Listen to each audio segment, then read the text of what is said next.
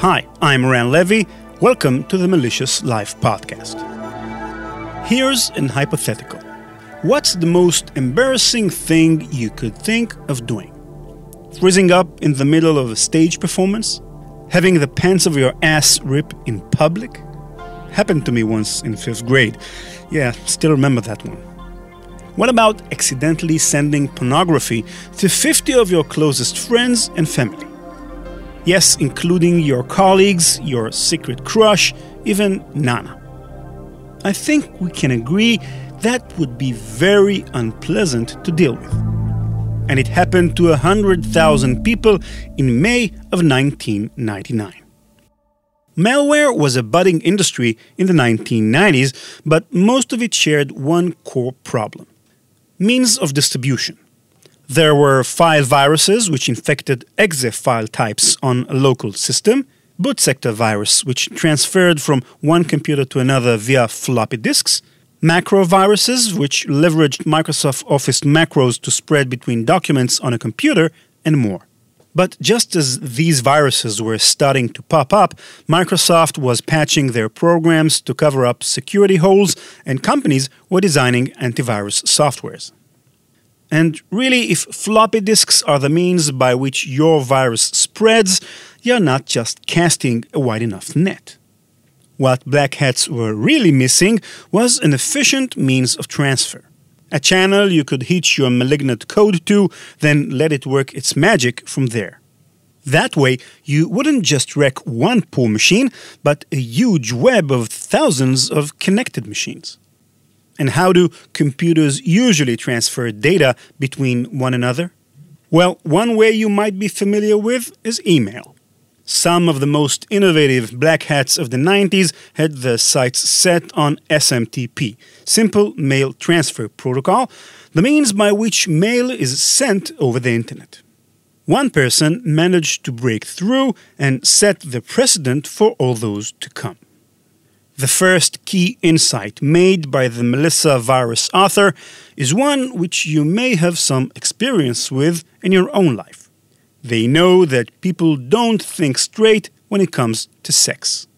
It's the principle that fuels adultery, uncomfortable one-night stands, and all those other embarrassing things that happen on weekends.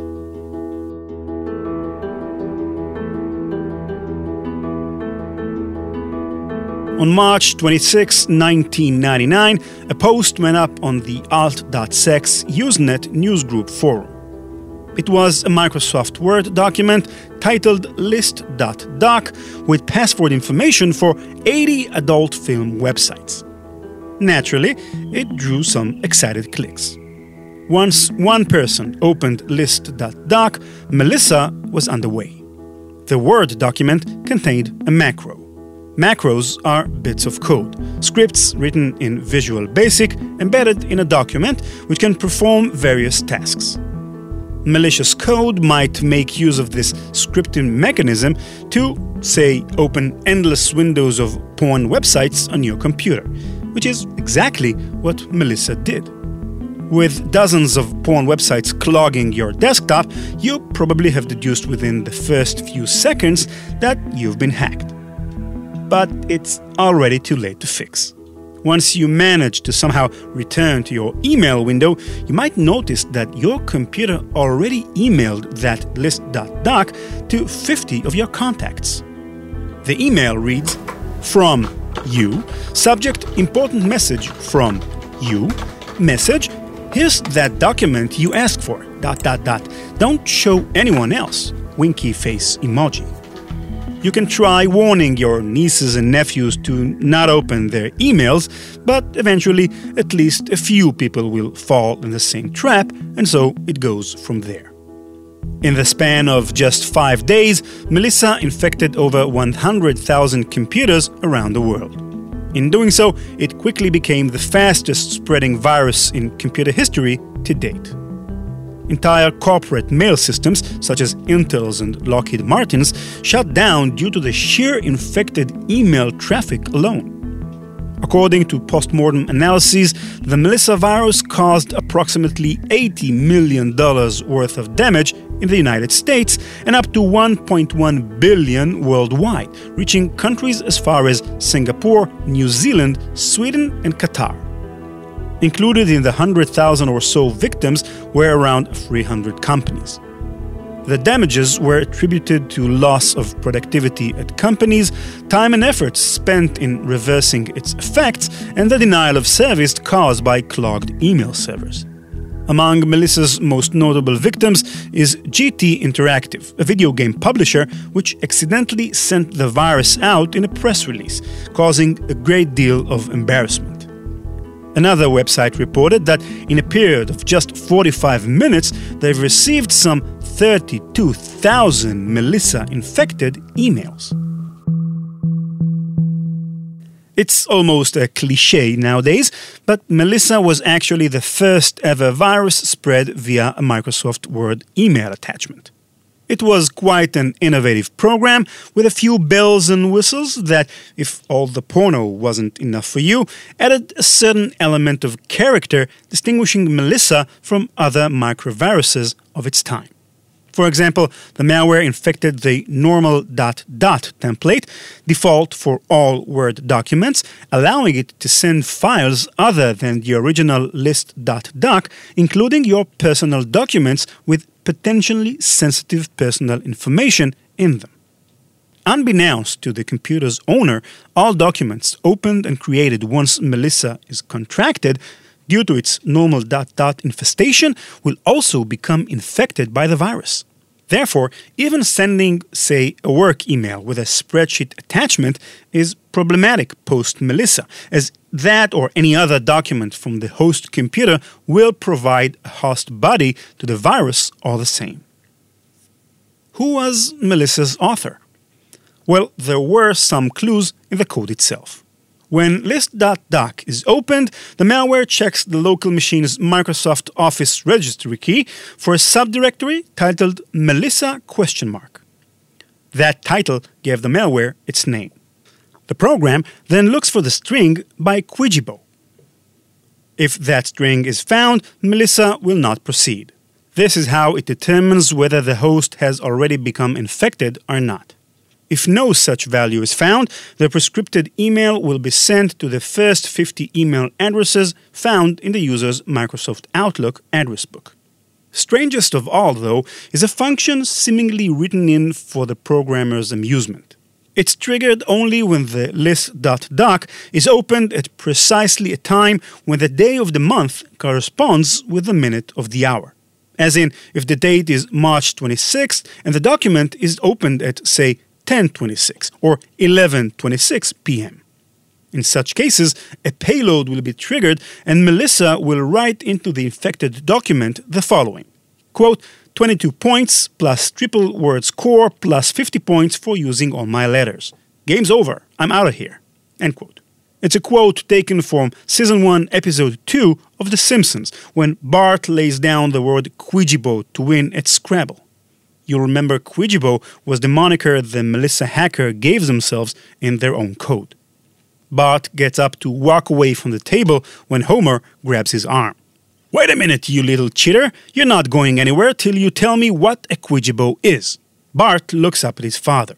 Quijibo, a big, dumb, balding North American ape with no chin. Homer lunges at Bart. Oh no, Quijibo on the loose. Unfortunately, these Simpsons references turned out to be a dead end as far as finding the mysterious hacker. There was, however, another lead. Scott Steinmetz wasn't a small guy. Grayish-brown hair, wide build. He was 36 years old, working as a civil engineer. His personal motto? Be happy in all you do. I'm not sure what Scott was up to that Friday, March 26. Maybe he was staying late at work or out somewhere with his wife. Whatever it was, he didn't yet know that he was implicated in an event occurring hundreds of miles away. The newsgroup message, which contained the original list.doc, was posted using his email address, skyrocket with a K at AOL.com. His weekend was about to take a turn for the weird. The FBI obtained a court order to seek information from America Online regarding the user behind Skyrocket at AOL.com. Meanwhile, the real Scott Steinmetz email account, normally populated by a couple of messages per week, was now receiving traffic of 20 plus per hour. And these weren't malicious phishing emails either. It was hate mail from malware victims, fan mail from malware admirers. There were requests for code from other hackers, and lots of requests for interview from the press. There was just one problem. Scott Steinmetz had no idea why any of this was happening. Only after speaking with reporters did Scott come to learn that he had become the primary suspect of a criminal investigation into a ruinous global-reaching computer virus. Understandably, he got a little anxious. As a sign of cooperation, he called the FBI on the night of March 29th, offering himself for questioning.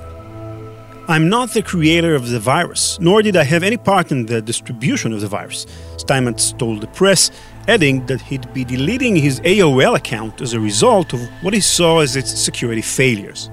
"Here I am associated with it," he added, "and I'm barely computer literate."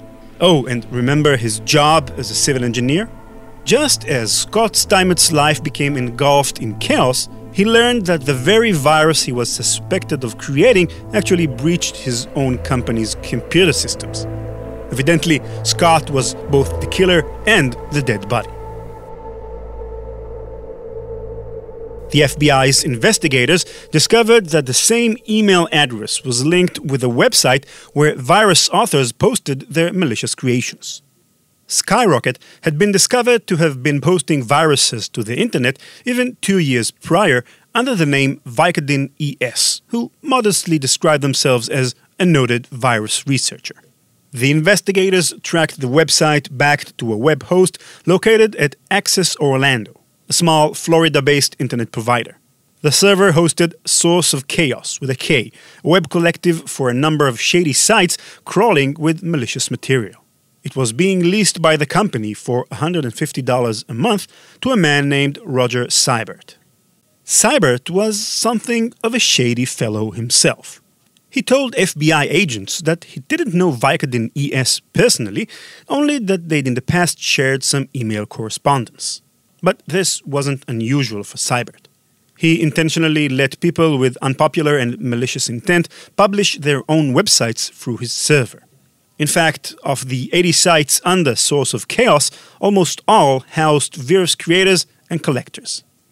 The FBI approached Access Orlando to take down Roger Seibert's server. They proceeded to physically confiscate his machine and search through its logs for evidence related to Vicodin ES. All of the half-lids up to this point led to one more player, Monmouth Internet, located in Monmouth County, New Jersey.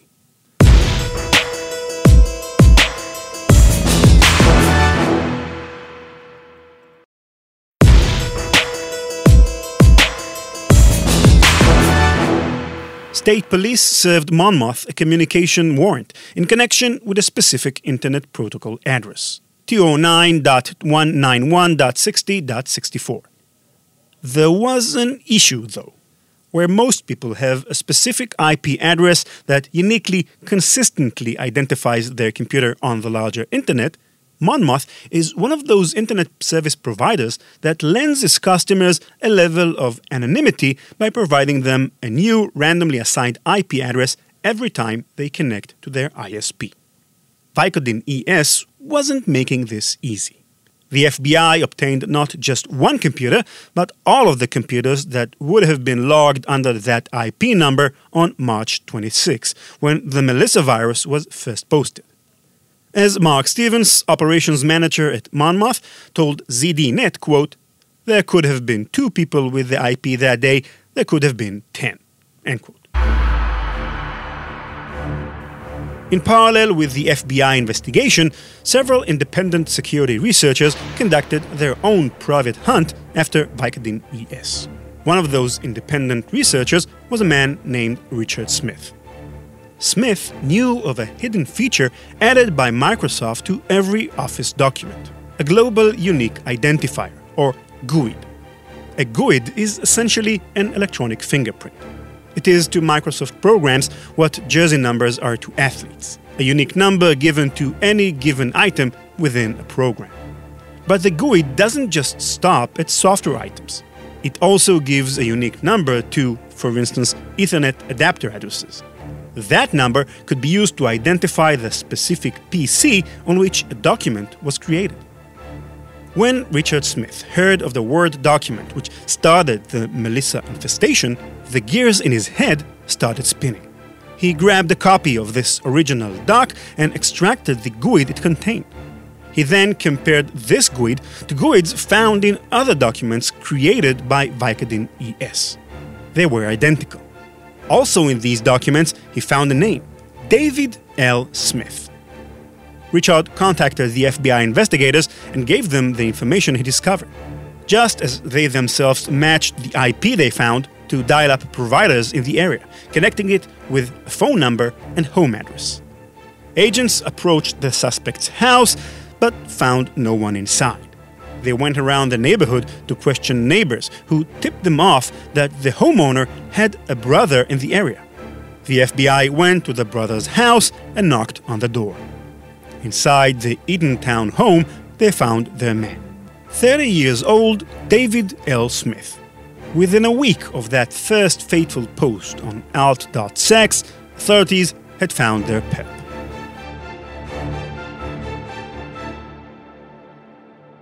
David Smith is built like a football player. Tall, wide, can pull off round professor's glasses without looking less manly.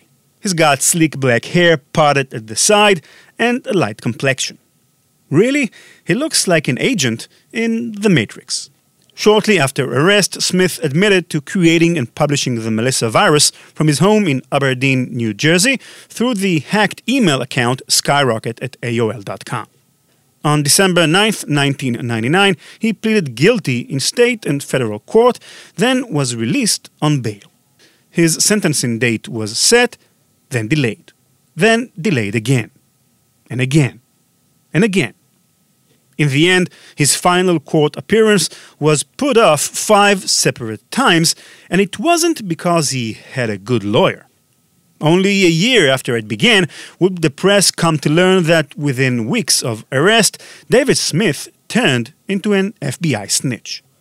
He adopted a false identity, then began working 18 hours a week, helping track and initiate communication with other targets of FBI computer crimes investigations. In so doing, he would hand the FBI the name, home address, and email address of Jan de Wit, the Dutch author of the Anna Kournikova virus, leading to de Wit's arrest. As late as 2001, Smith was speaking undercover to Simon Valor, author of Free Viruses. The FBI passed on their records to British authorities, and Valor was later given a 2-year jail term. At this point, Smith was working 40 hours a week for the FBI, and they even began to pay his rent, utilities, and insurance bills, totaling an estimated $12,000. Vicodin ES was now basically on FBI payroll.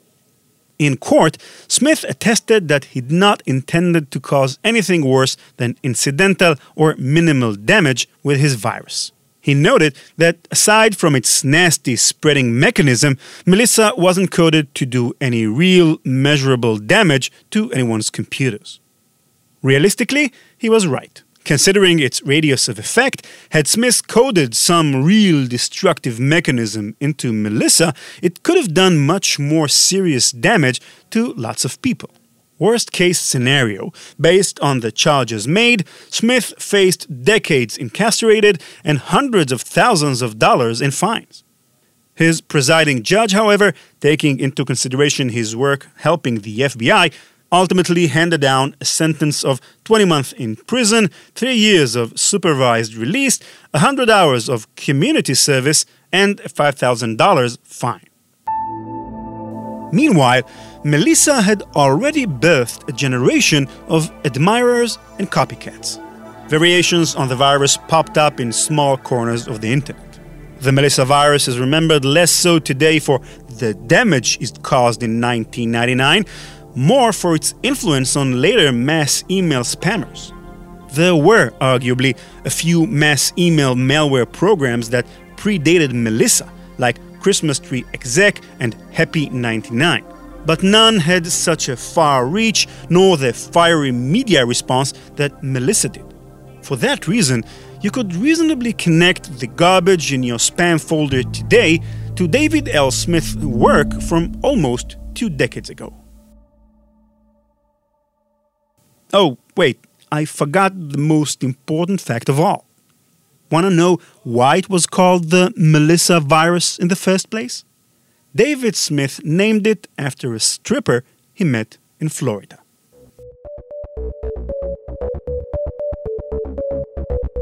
That's it for this episode.